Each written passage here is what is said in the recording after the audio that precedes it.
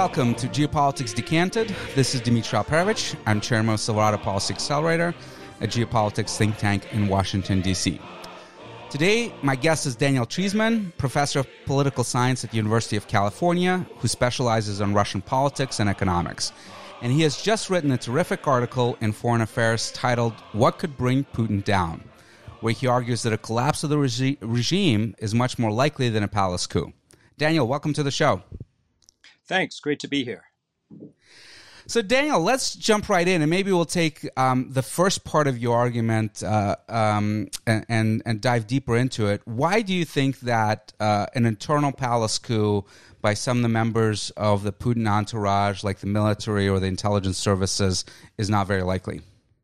Well, it's just very difficult to organize these things, especially against a leader who has prepared so thoroughly to avoid being overthrown in any kind of conspiracy or coup. So Putin has for years arranged the internal security arrangements in such a way as to make it very difficult for members of the high security elite, the Siloviki, to coordinate among themselves in any way outside his observations. So there's some great research by three scholars who did a network analysis, which I mentioned in the piece, a network analysis of the 100 most influential Russians as judged by a newspaper, and mapped out all their informal ties, if they were together participating in a charity, in sports organizations, if they had common family members, and so on. And it was striking to see that some of the leading security figures there really had almost no informal links to other members of the top security and political elite.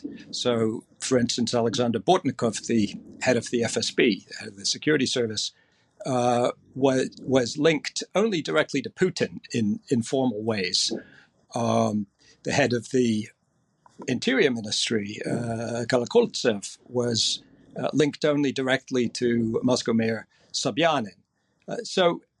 And that may have been deliberately engineered because Putin watches those things and is conscious that if members of his higher court, if you will, are talking to themselves, talking among themselves out of his presence, then they may come up with ideas that he doesn't like.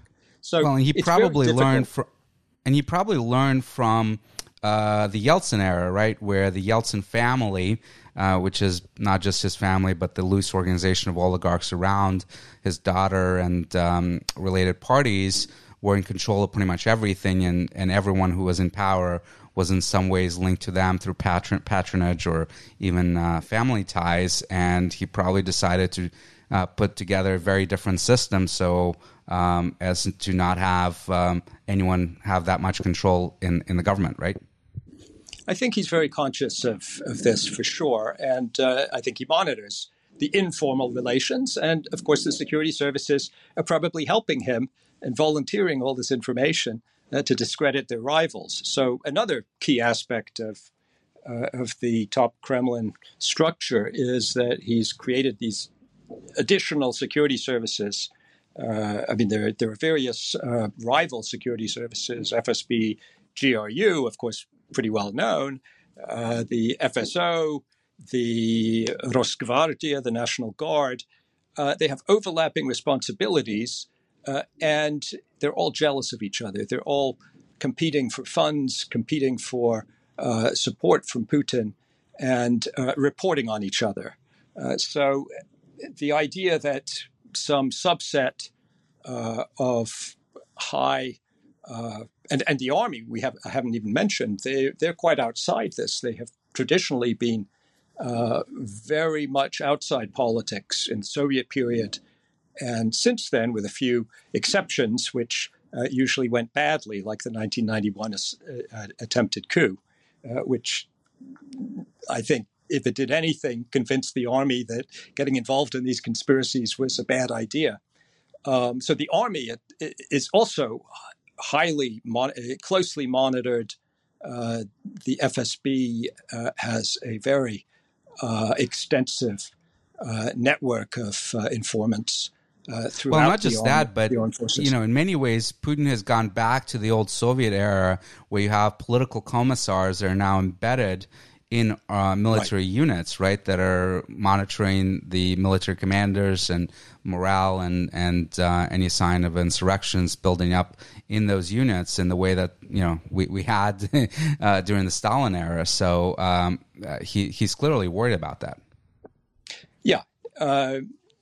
So, I mean, I think the most serious agents doing this inside the military are the FSB agents or informants planted there. But of course, yes, political observers also. So I think he gets a lot of information. He watches closely for signs of disloyalty. And everybody knows this. The officers in the army know this. Everybody around him is, I'm sure, very conscious that they may fall under suspicion, even if they're just meeting a lot. And this, yeah, you mentioned the late 90s.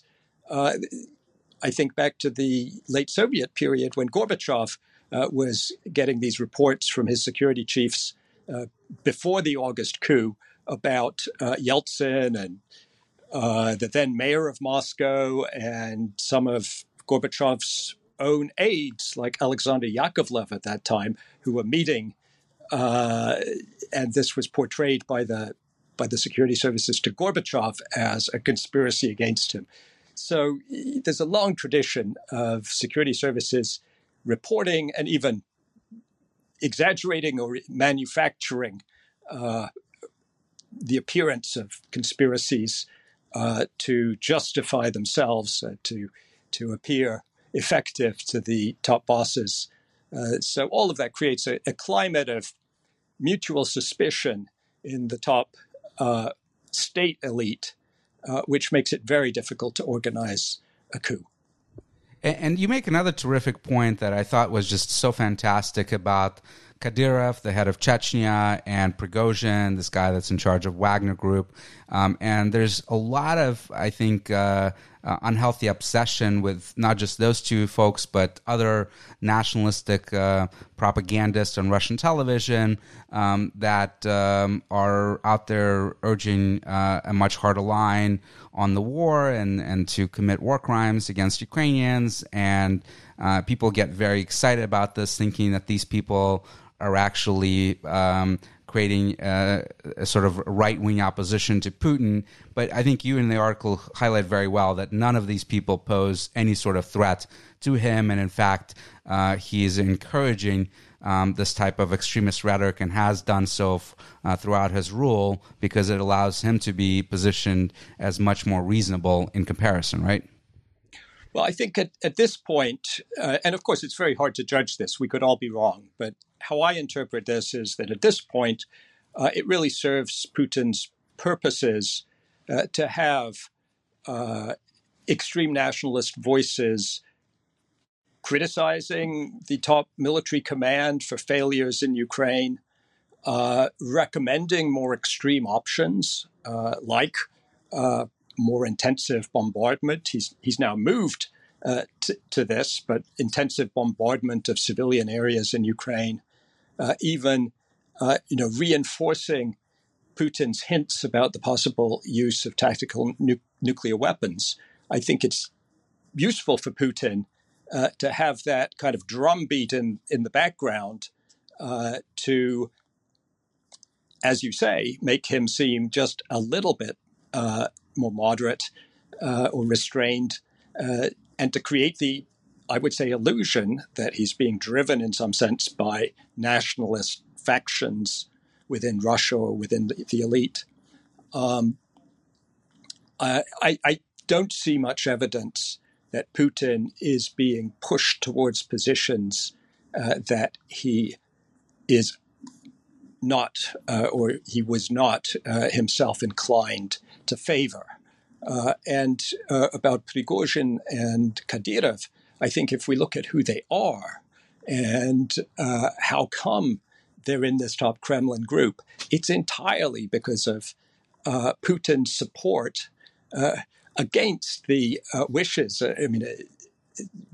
Both of these guys are extremely unpopular with many other top members of Putin's elite. So against the wishes of many others, Putin has raised them up and rewarded them for loyalty and for being useful in certain unpleasant ways. They give him options, right? So Prigozhin is a way to pressure the military by having this external structure outside the military that could be used, before this war in various ways in Syria and Africa and so forth to achieve objectives, and now directly in the conflict in Ukraine with Kadyrov. The FSB hates him, right? Chechnya is pretty much off limits to the FSB, the all-powerful security service that can't even go into part of the Russian territory because Kadyrov treats it as a complete fiefdom. But it gives Putin's optionality to have these people do things that would be perhaps more difficult to do within the constraints of the Russian state, right? And would be deniable. Yeah, Kadyrov is useful to Putin also in domestic politics to scare people. He can say, well, okay, he doesn't say this explicitly, but he lets people understand if you don't like me, then, well, you can have Kadyrov. Absolutely unrestrained, brutal form of rule. Prigozhin is useful because, as you said, well, mercenaries can be useful. And they don't even have to be all that successful because if they fail, you can just deny any responsibility, deny any state connection. But they have been quite effective, especially in remote parts of Africa. And they had some success in the Ukrainian fighting in eastern Ukraine. So Putin likes to have options. He likes to go outside the official command structure. He likes to have, as they're called in Russia, curators responsible for particular tasks or areas of concern to give them quite unlimited powers and have them report just directly to him. So Prigozhin and Kadyrov are his tools for particular sets of tasks. So you've made a very compelling case that a palace coup is unlikely. So if it is unlikely, how might Putin's regime end, assuming it doesn't end with death of natural causes?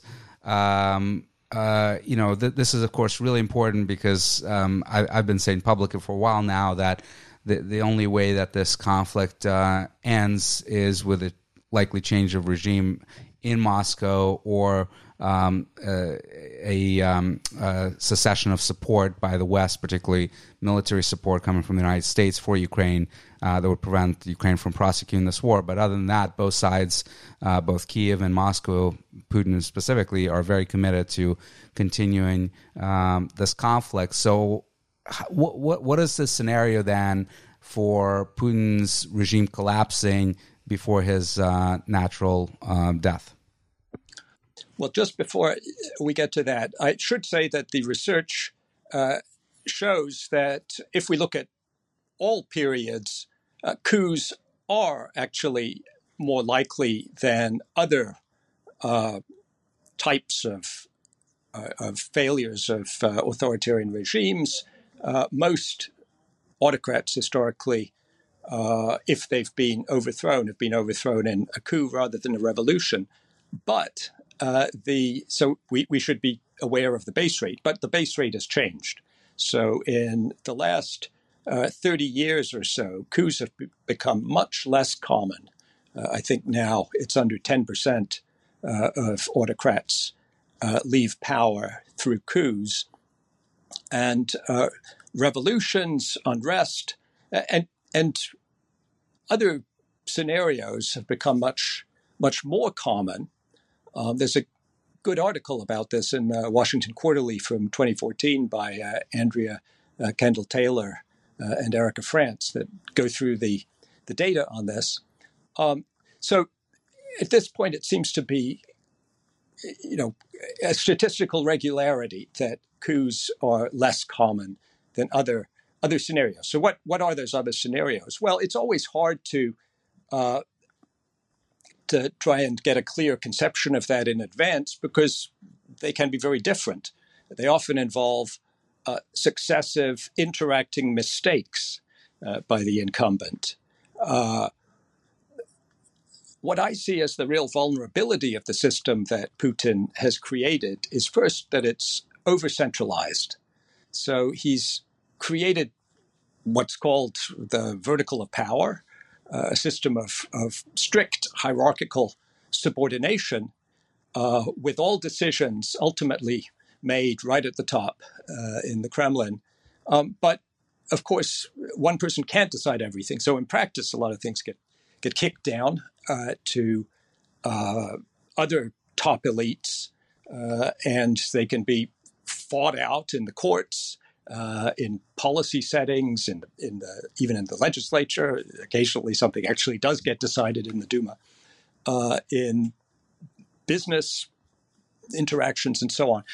So a lot does actually get done without Putin, but ultimate authority is in his hands. And when a crucial decision needs to be made, one which affects his security or important state matters, it has to go all the way up to Putin, and nobody will dare make an irrevocable decision or take responsibility for the decision. That's not unusual. I mean, even in our system, right, a really critical decision that would affect Biden's reelection chances would not get made without the president, right? So that's typical of democratic and autocratic countries. Well, you can say that, but it is a bit different because under Putin, he doesn't answer to anybody. I mean, Biden would go through a whole process. And if we're talking about not so much internal Democratic Party politics or Biden's reelection campaign, but we're talking about national security, for instance, there's a whole interagency process where all the different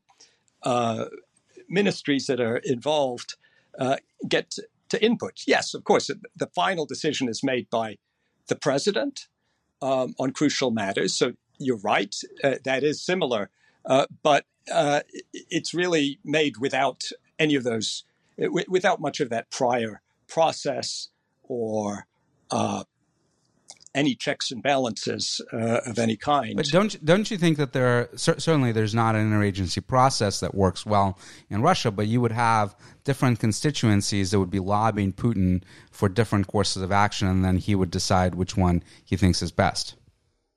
Well, yes, he's lobbied by many people. And so the point I'm trying to make is not that system can never work well at all. And ultimately, there has to be a final decision maker for certain things. The problem is in Russia, it's for just about everything. Unless Putin says, okay, you handle it, he's got to make that decision. And I say in the piece, that can work reasonably well at quiet times when there aren't too many crises or non-routine policy matters to decide. But it goes haywire when you're in a situation like a war where you have multiple crises arising simultaneously. And it's not just the war, it's domestic society in Russia too, the economy and so on. So if you have, economic problems erupting in Siberia and maybe protests about mobilization in Vladivostok and others in the Caucasus, and you have to deal with reverses on the front in Ukraine, and you have conflicts within the elite, the top generals.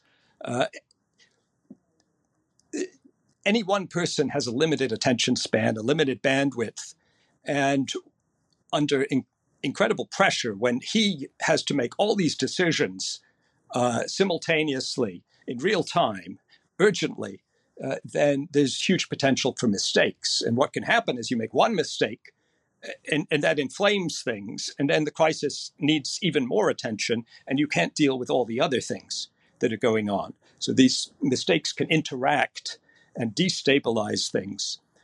So that's, to me, a more realistic scenario of how things can slip out of control. Now, I need to really repeat, this isn't a prediction. I'm not saying that, and in fact, I think it's impossible to predict when, this set of complex interactions might occur. I think the odds go up when you just increase the burden on this central policymaker. And when there are so many rapidly developing stories that he has to keep track of. And that's not just rapidly developing stories, but unclear stories. So when you have a war, you have all these things going on at once. You have uncertainty, you have confusing information, and you need to respond fast. So all that together creates an environment for these kind of factorial channels of mistakes, series of mistakes, which can, I think, first of all, it overloads the system. Then what happens? Well, I think this creates a feeling of loss of control throughout much of the elite, and it spreads discontent within society because all these domestic problems aren't getting solved, or they're getting made worse, or the bureaucrats are coming to seem more indifferent and arrogant in the way they respond. And so I think this, in this scenario, would gradually, or perhaps but even quite fast, reduce Putin's popularity. And then everybody would see that happening if the polls were still published, and it would match their local experience. And there would be this growing sense that Putin is no longer the old Putin.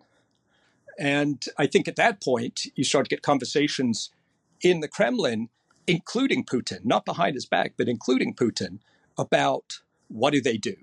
And with an election scheduled for 2024, do they need to make some sort of, do they need to share power in some sort of way, or do they need to come up with a candidate that they will try and, make really popular right before the election? So things that Putin would not contemplate at a time when his popularity is high and when things are going well, I think he might find himself forced to think about just in reaction to a deteriorating environment. Yeah, and as you were saying this, it reminded me of the old saying by, I think, Hemingway about how do you go bankrupt gradually, then very suddenly. But let me push back on a couple of thoughts here that you presented. So one is this idea that Putin is a big micromanager. That I don't put words in your mouth, but I think you're saying that so many decisions come to him. I'm not sure there's evidence for that. He delegates a lot in the economy, right? Nabulina, the central banker, pretty much runs the economy. He doesn't even get that involved because I don't think he understands it well. I'm not sure there's any evidence that he's really micromanaging the war.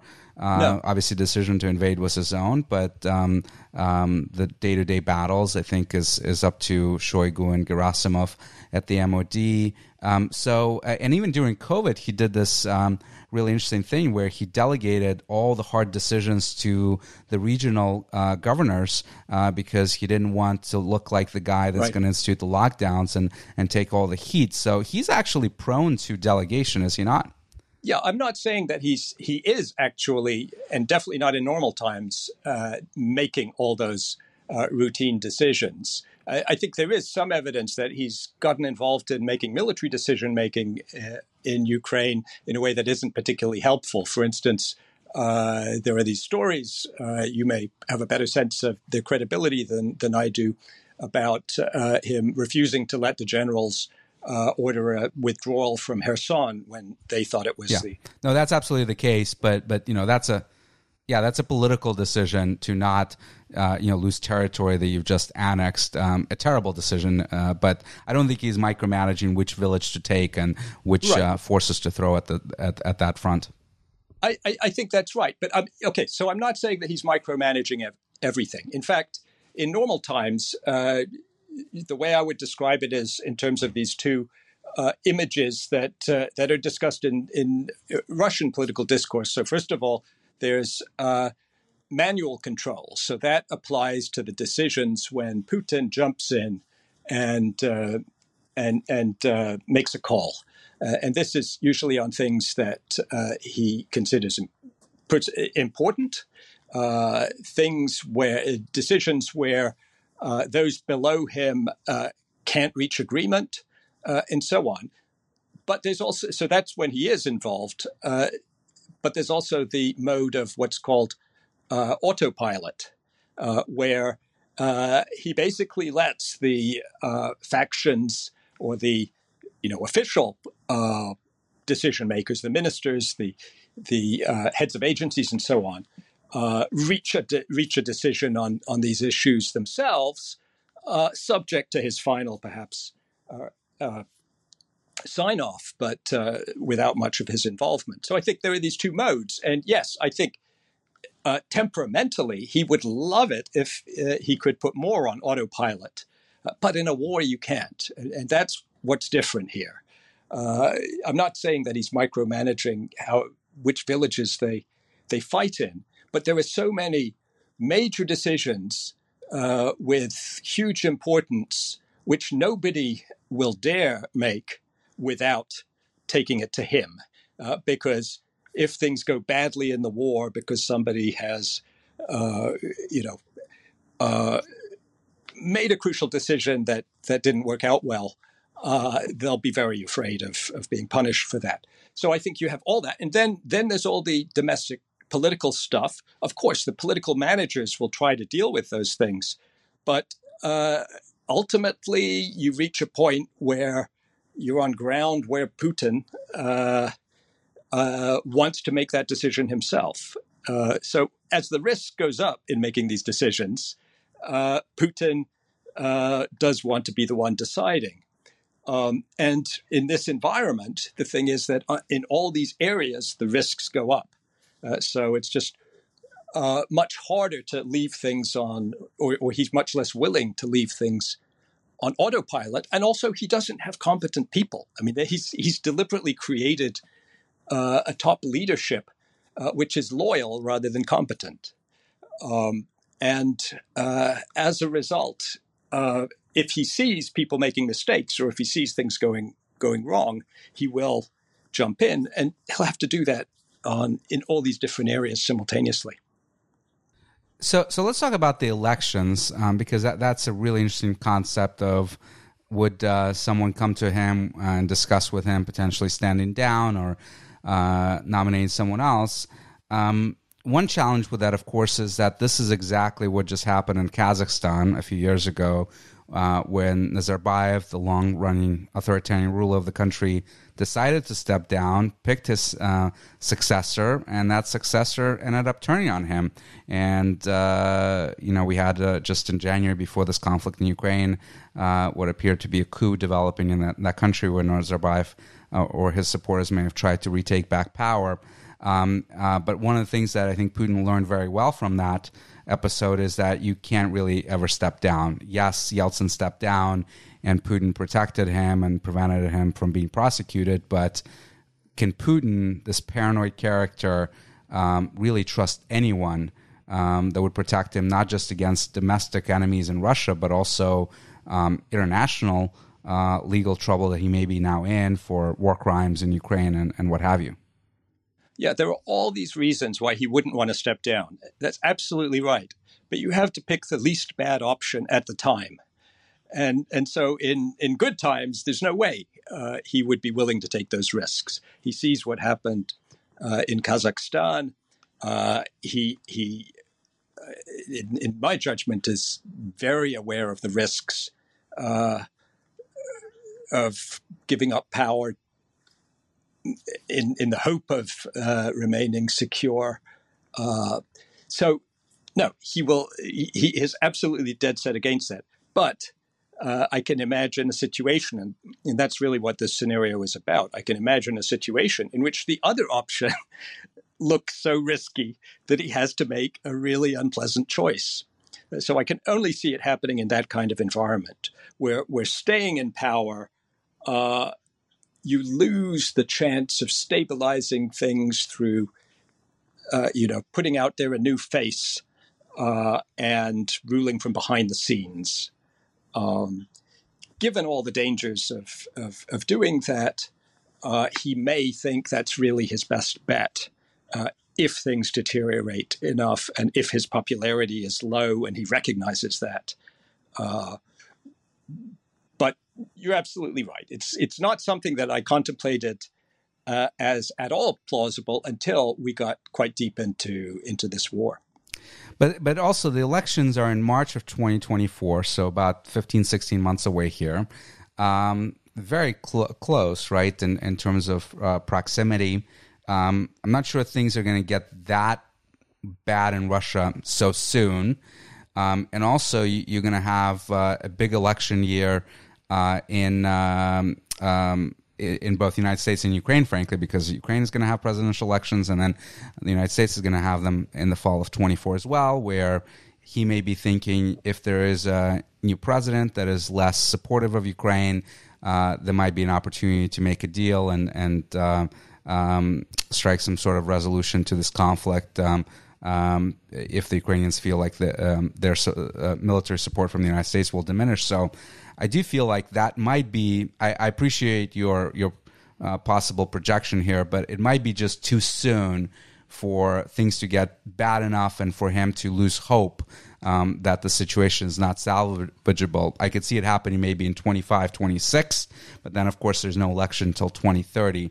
So we may be potentially waiting quite a while for it to happen, right? Yeah, well, as I said, I'm not predicting that this is going to happen. I'm not saying it's going to happen before the 2024 election or even ever. I'm just trying to think through how it could happen and what it's likely to look like if it does. Because I was thinking about the coup scenario. I saw all these reasons why I think that's unlikely, and I don't think they're going to disappear. And then we do know that when authoritarian leaders lose power in this sort of a situation, it's often unexpected. It often comes quite suddenly. It's often partly stimulated by these external things like a war. I mean, it's not external in the sense that it happened. It was chosen by Putin, of course, but it changes the balance of forces and conditions in so many ways. So how these things play out is often unexpected in the details, although it makes sense in retrospect. So again, I'm not predicting. I don't think we can predict something like this at a particular point in time. I think if it does happen, then we'll say, wow, I didn't see that exactly coming, but it kind of makes sense. And I just think of other cases where things have melted down quite quickly. So I don't rule out something like that happening before 2024. But as you say, there's no way to know whether it will or not, really. I mean, it's just a combination of so many factors leading to this. So all we can, I think, say is that the odds have gone up a bit. But that doesn't mean that it's going to happen on a particular day. Yeah, as the saying goes, predictions are hard, especially about the future. But what about the third scenario, which is popular uprising, revolution? Obviously, very hard to imagine now with this incredibly effective, repressive, authoritarian state that Putin has built, and a massive internal security services that can clamp down on even the smallest protests right now. But as you write in your article, meltdowns do happen, and security services can lose faith in the regime and can just melt away and disappear, as has happened before in many countries. Iran comes to mind in 1979, where the Shah had very repressive apparatus in place, and they all just melted away in the face of popular protests and sort of a general strike that was developing in the country. Do you see the potential for that, or do you think it's unlikely? Well, again, it depends on all the steps before that. What happened in Ukraine, I think, was things melted down in a way which is quite similar to this scenario I'm sketching out. And then on the last day, the security services, the guards that were guarding Yanukovych simply disappeared. They reached some sort of deal with the organized protesters outside, and they just left. I think for something like that to happen in Russia, there's still a long way to go. The security services would have to be confronted by growing discontent, and they would and people within the services would have to start to fear for their own security, perhaps fear that the Kremlin would blame them for acts of violence against civilians, and only then can you imagine them losing discipline to the extent that they would no longer protect the Kremlin. Now, this has happened. So we saw it in the Arab Spring. The security services of Gaddafi and of Zine al-Abidine in Tunisia were pretty brutal, and they had weaknesses, but they were quite effective as long as they were effective.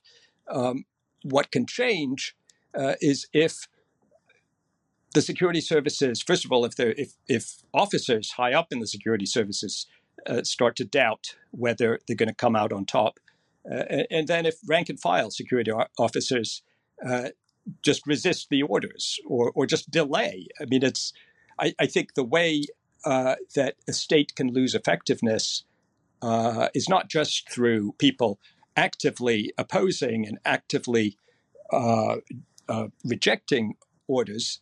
They can just drag their feet at crucial moments. They can delay implementation. They can just fail to stop protesters at a certain point. And then that's what happened. That's what happened in 1991, right? When the putsch leaders were calling on the army to suppress the Yeltsin protests, and the army refused. I think that was part of it, yes. But we see it in many other places. So, like Georgia with Shevardnadze, Akayev in Kyrgyzstan. I mean, there've been a lot of authoritarian regimes which have melted down within some months of seeming reasonably secure. If we think about Suharto in Indonesia, I mean, he looked very secure a year before the end, but the Asian financial crisis hit, protests increased, the Chinese business community defected, and all these things together changed the situation so fundamentally that he ended up handing over authority to his aide, Habibi, who he hoped would basically continue the regime as before. So this isn't a pure fantasy that I've dreamed up here. It's something that's happened in different ways in various places. It just never seems like it's possible before it does.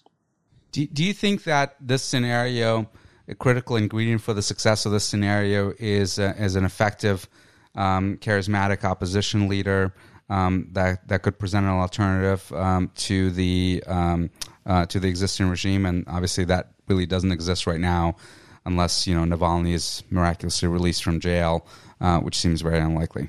No, I don't think that's crucial to meltdown. I mean, it may be helpful or important to building a democracy, or building any kind of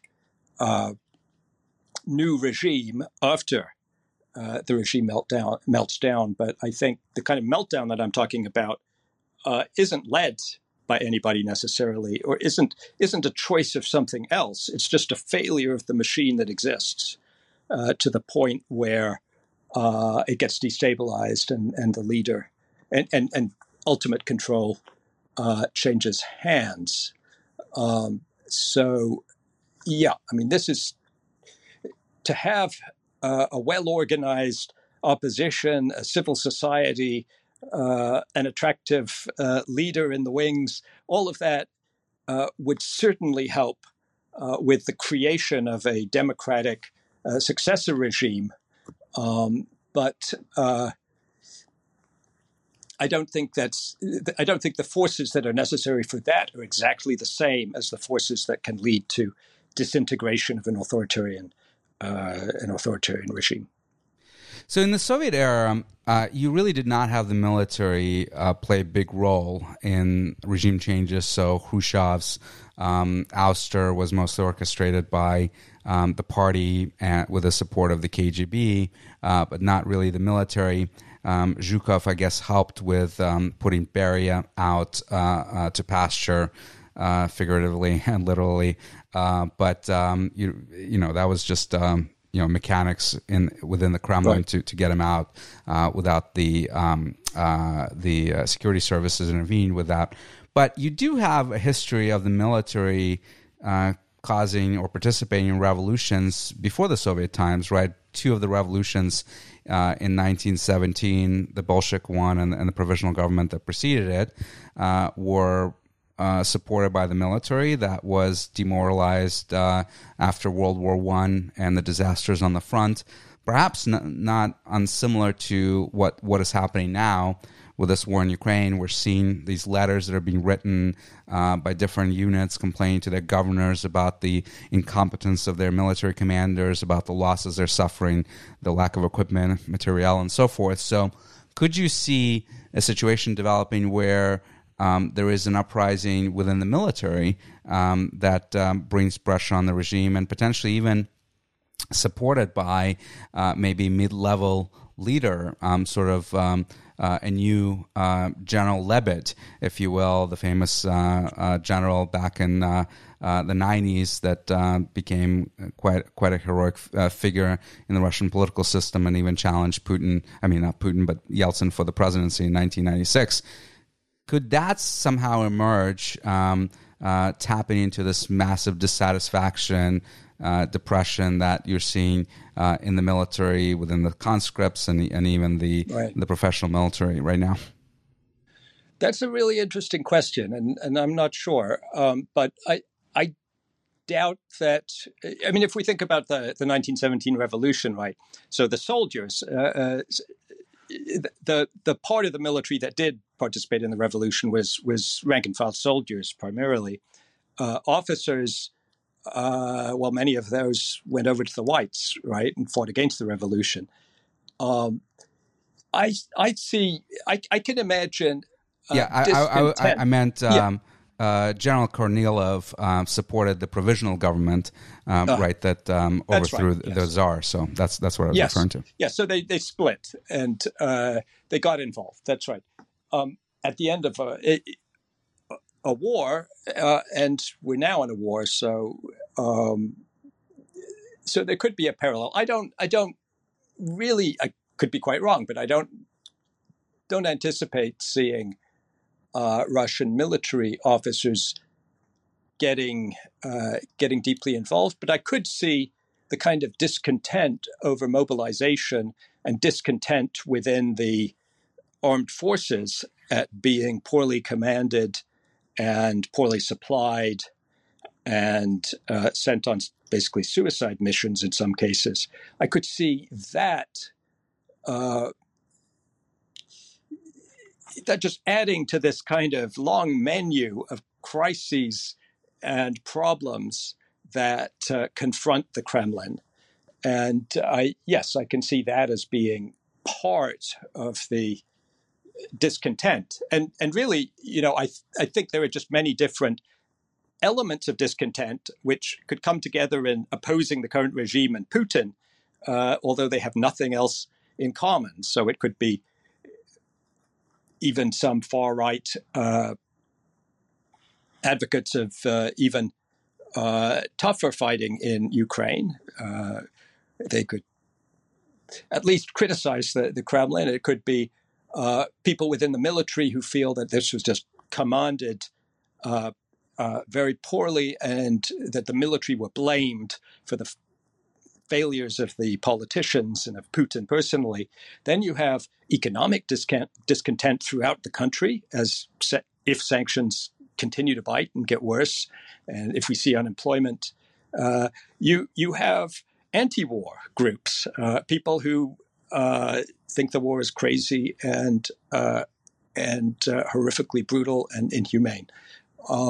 So you can see opposition potentially, and of course, to repeat, we're not there yet, but you could see opposition potentially including all those different groups. So all of them can together erode the image of Putin and the Kremlin, even though they have very little in common, or nothing in common. And I think the discontent in the army could certainly be a part of that. Also, discontent among the families of people who are mobilized, or the families of casualties of war. I think that's only beginning, and I expect to see over the coming months and maybe longer a political impact of all those costs which Russia is now bearing, and which will become more and more salient, I think. One of the most effective civil societies groups in the 1980s that contributed to the disintegration of the Soviet Union was the Soldiers' Mothers group that advocated on behalf of the soldiers to try to end the war in Afghanistan. But, listening to some of those mothers, they're in charge of that group now, they at least for now, seem very demoralized and don't think that they have much of an ability to pressure the regime. But as you say, that might change. One very last question for you, Daniel, and this has just been an absolutely fascinating discussion, and I appreciate that this is entirely in the speculative category, but if Putin is replaced somehow, who's your best bet on his replacement? Any thoughts there? I'm not going to make a specific prediction, but here's what I would say. Partly it'll depend on how the change comes about. There are scenarios in which Putin would try to hand over to somebody with greater credibility, with broader appeal, and that could be lots of people. That might well not work. And my guess is that Russia would end up going to some sort of electoral process. The Constitution, even if it's between elections, the Constitution says that if the president resigns, then the prime minister takes over, has 3 months, and calls elections, for new presidential elections. So I can see that being kind of a default, that the different parties would agree to, and then they would try and manipulate. But they might be balanced in a way that would make manipulation imperfect. And the public might be quite mobilized at that point. So then we might get somebody actually coming out of an electoral process. And that I can't predict. The only other thing I would say is that looking at a very macro level, it's unusual to see countries that are as economically developed with as many highly educated people, with the kind of society that has developed in Russia. It's unusual to see that in a highly authoritarian regime, with a few exceptions. The Gulf states are very rich. They're not all that modern in other ways. Female emancipation, female rights, education levels, those things, education levels have improved in the Gulf, have risen recently, but so far the Gulf states look rich but not modernized. And then the other exception is Singapore, which has a highly educated, highly modern society, but an authoritarian government. And I think that's the only state that has managed to make authoritarianism work with a very modern society. Now, Russia, benevolent authoritarian. What about China, though? China is not as economically developed in terms of per capita GDP, in terms of education levels, as, say, Singapore. China is getting into that range where we'll see whether it can produce a model of authoritarianism that works with a highly modern society, or perhaps we'll see that it just stops modernizing. China has obviously grown to an absolutely amazing extent. I think GDP per capita is around $15,000 a year now. So if it gets higher, then yes, we get into the range where authoritarianism becomes rarer. Education levels are still not that high in China. They're rising. And China is also a bit unusual because it has these enclaves of modernity, obviously Hong Kong, but also I would say Beijing, Shanghai. But then they have the rest of the country, which is far less modern, lower incomes, lower education levels, still, 20 or 30 years behind in some ways. So can Russia become Singapore? Well, probably not.